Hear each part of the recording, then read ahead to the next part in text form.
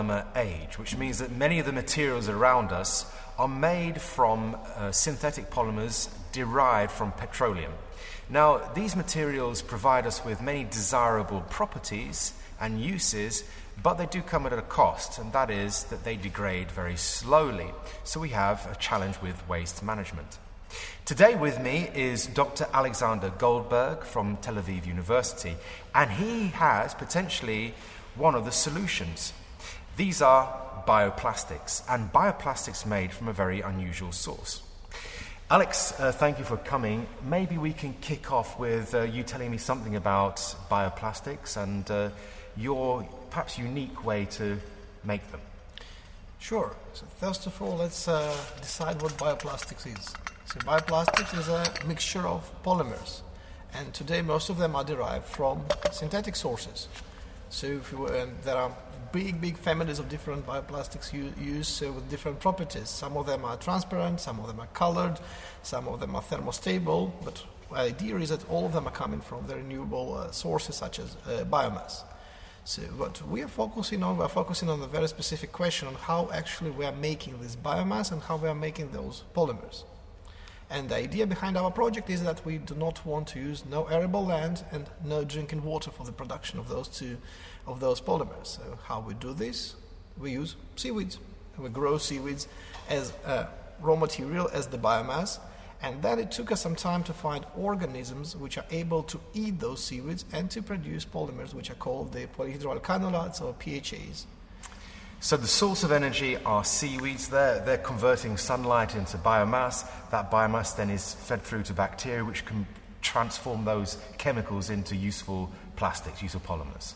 That's the correct understanding of it. And I suppose one of the largest additional benefits to this is that we don't have to sacrifice any land or water, indeed, as a resource which could be spent on food production, for example.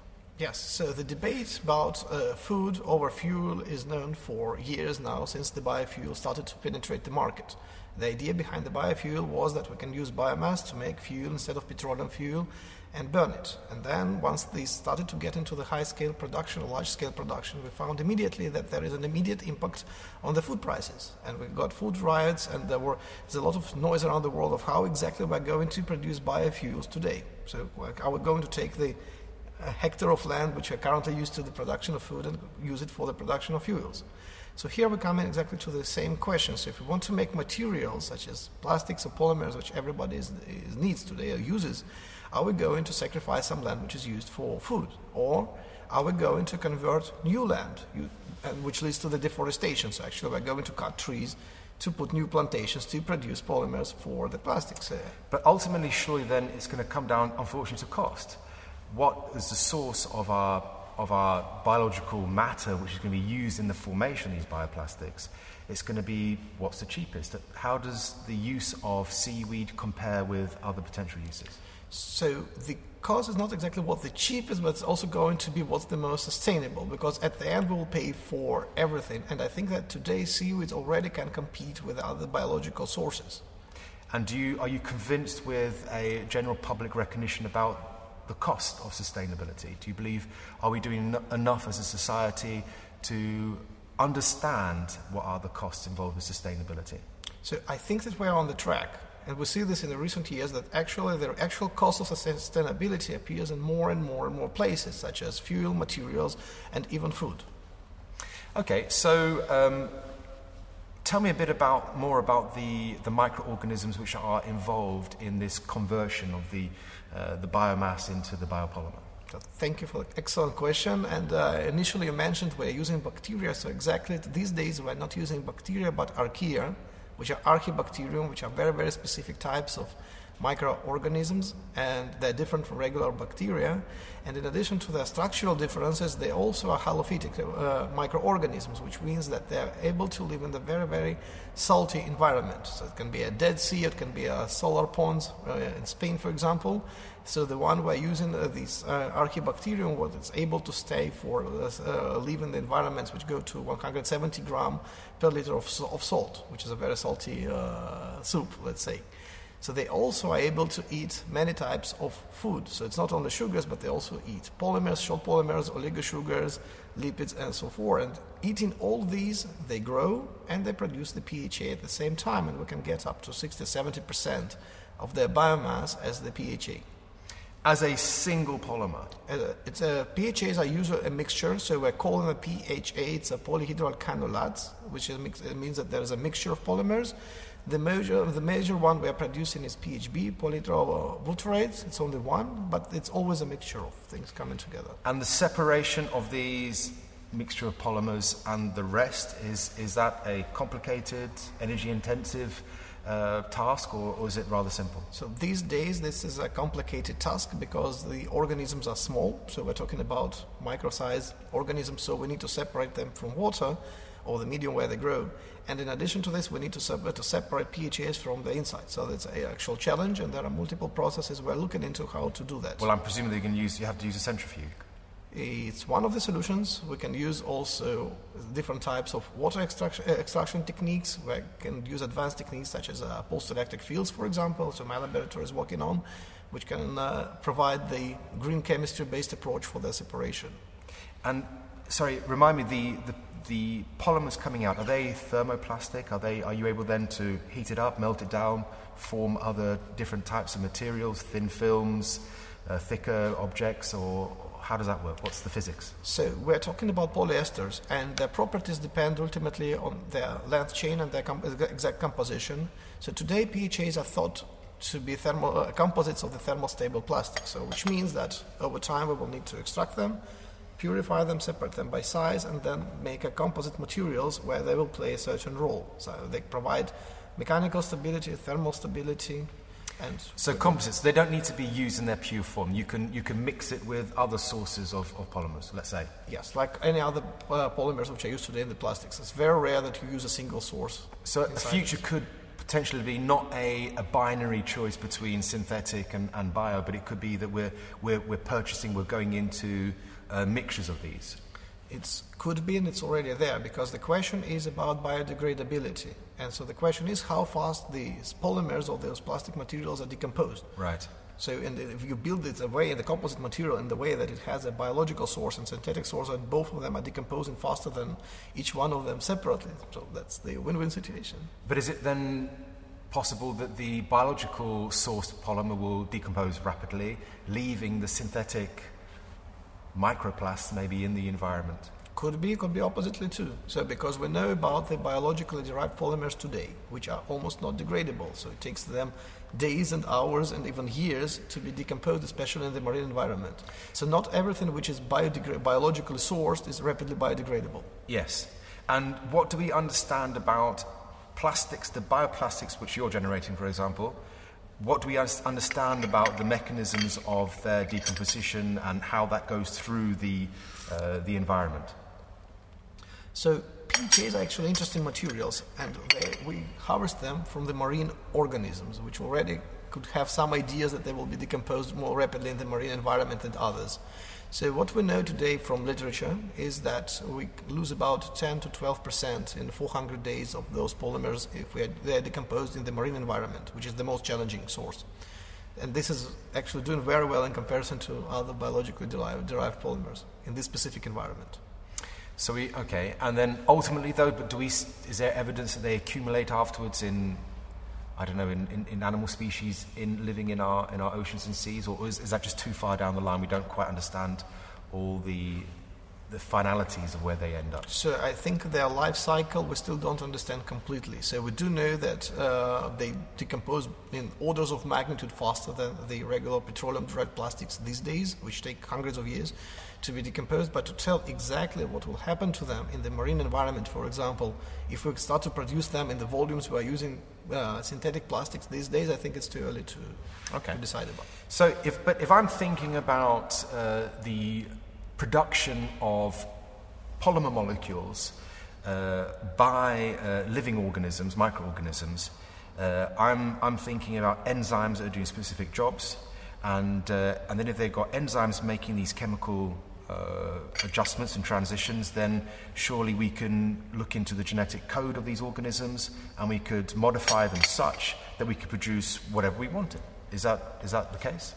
So this is one of the cases, and this is not the case we pursue. So I think that today we know very little about the natural diversity of the organisms and the natural diversity of those polymers to come to use those advanced tools you just mentioned. So our approach these days is to go and look for new organisms with new polymers, with new enzymes, which will produce properties we're actually looking for. So somewhere downstream the road, probably we will go into what you mentioned. One of the tools is synthetic biology, where I can take the specific enzymes or specific pathways inside and manipulate them. But I think to get there, we first need to understand what we have, and probably we'll have it in a natural way, that there is a certain microorganism which actually produces polymers which we need to replace a lot of polymers we make from plastics. So that means you have to carefully observe an entire population of these microorganisms, look very carefully at the polymers they're producing, and then try to isolate a particular strain, and then look to culture those to achieve a sort of a purity of a particular polymer with a particular property that might be desirable. Exactly, and this is very similar to what you have today with the regular polymers used in plastics. So you look for the polyesters or polypropylene. This is not a single polymer, these are libraries of many polymers with specific numbers, with the specific properties they're built of to use in the composite materials. So what we hope to do, we hope to create those libraries from the marine organisms. So we want to have multiple polymers with different properties which we can actually combine and make plastics. Compare for me, Alex, the properties of synthetic polymers and the biopolymers which you're interested in producing.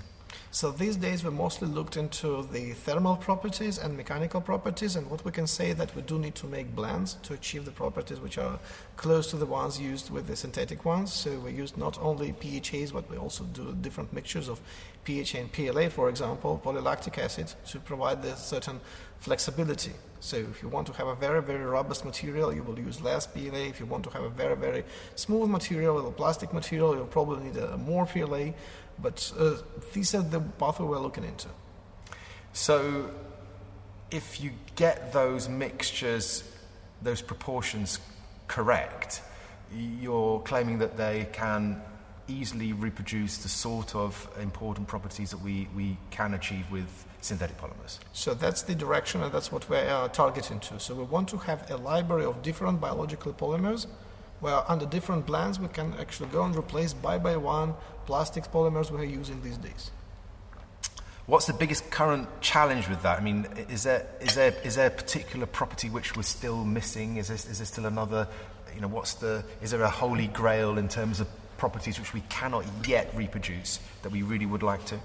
So this is a very interesting question. I will tell you that we actually do not know yet the DNA of plastics. So we don't know actually why plastic materials behave the way they behave exactly. So we definitely, the industry knows a lot. There is 100 years of research done in the plastic materials, and a lot of blends are available.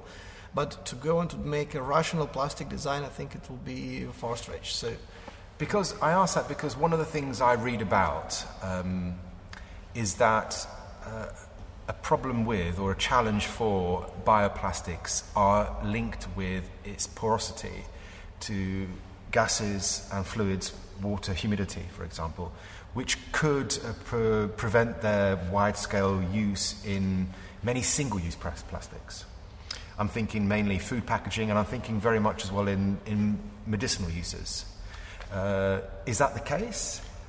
I don't think so. I just really think that we are still not there to come up with those conclusions, because the bioplastic research, if you look into how much years and efforts was put into this, is just in its infancy. So given the time and effort invested, I have no doubt that those polymers will cope with all those problems you just mentioned in terms of gas permeability, liquid permeability, biocompatibility, and so forth. So, for example, the advantage of using Archaea, or the Archaebacterium we're using for the production of PHAs in this case, is that they don't have endotoxins. So if you do the same exactly polymer in bacteria, you will also need to get rid of endotoxins, and then the medicinal usage could be challenging. In Archaea, there are no endotoxins per definition inside them. So this is just the example of how choosing a different organism leads you to the same polymers, but without complexities involved. So you're painting for me an optimistic and I think a very refreshing picture of what could be in the future regarding these materials. Ultimately, however, we have to talk volume. We have to talk the capacity. Is it reasonable that we can, using these technologies that you're developing, for example, will we be able to produce at high volume, high throughput, low cost these materials? So let's take the example of polylactic acid. So polylactic acid is the synthesized polymer, but it's initially produced with the fermentation, so biological origin. And this polymer already takes about 1% of the global plastic production, which is a significant one for the biologically derived material. So I think that given the development of processes which will enable low-cost production of those polymers, it's possible to achieve the high volumes. Okay, so we've got high volume, we've got good properties. What's the future? Where do you see us? Where does this take us? So the future is the timing. So if we look into the production of how much time it took us to get where we are today with the plastic materials, it's about 100 years. So, and we actually cannot afford this another 100 years to develop the biologically degraded or biologically derived plastics. So we need to condense this to 5 or 10 years, and about 10 years we'll be able to replace the major part of plastics with biologically derived and biologically degraded materials. So that's the challenge. And who's going to drive that? Is this going to be a question for companies themselves who are currently interested in the production of polymers driving that? Is it going to be ultimately down to us consumers? Is it going to be legislation from governments? What's your view on that? So we need this triangle of consumers, legislation, and big companies. So without these three, it's impossible to achieve this goal, because we see this on the multiple example of different environmentally friendly products, let's call them this way, that without proper legislation, it's almost impossible to put them into market. So look into the example of biofuels. Now, we do need a legislation which will actually drive the big companies to replace their currently used polymers with biologically derived. Now, both legislators and big companies are influenced by the customers, because the government serves the people, and if people come and say that we want those materials, so the legislation will follow very, very fast. And in the same way, the companies will follow, because they still want to sell the products to the people who decide what they buy. Dr. Goldberg, I want to thank you very much for your time and that you've devoted to us. I want to thank you for the fact that you've come from such a large distance to come to us and speak with us. I want to wish you well with your research efforts and with your intention to make a big innovation regarding bioplastics. And as a little sort of gift from us, I have this for you.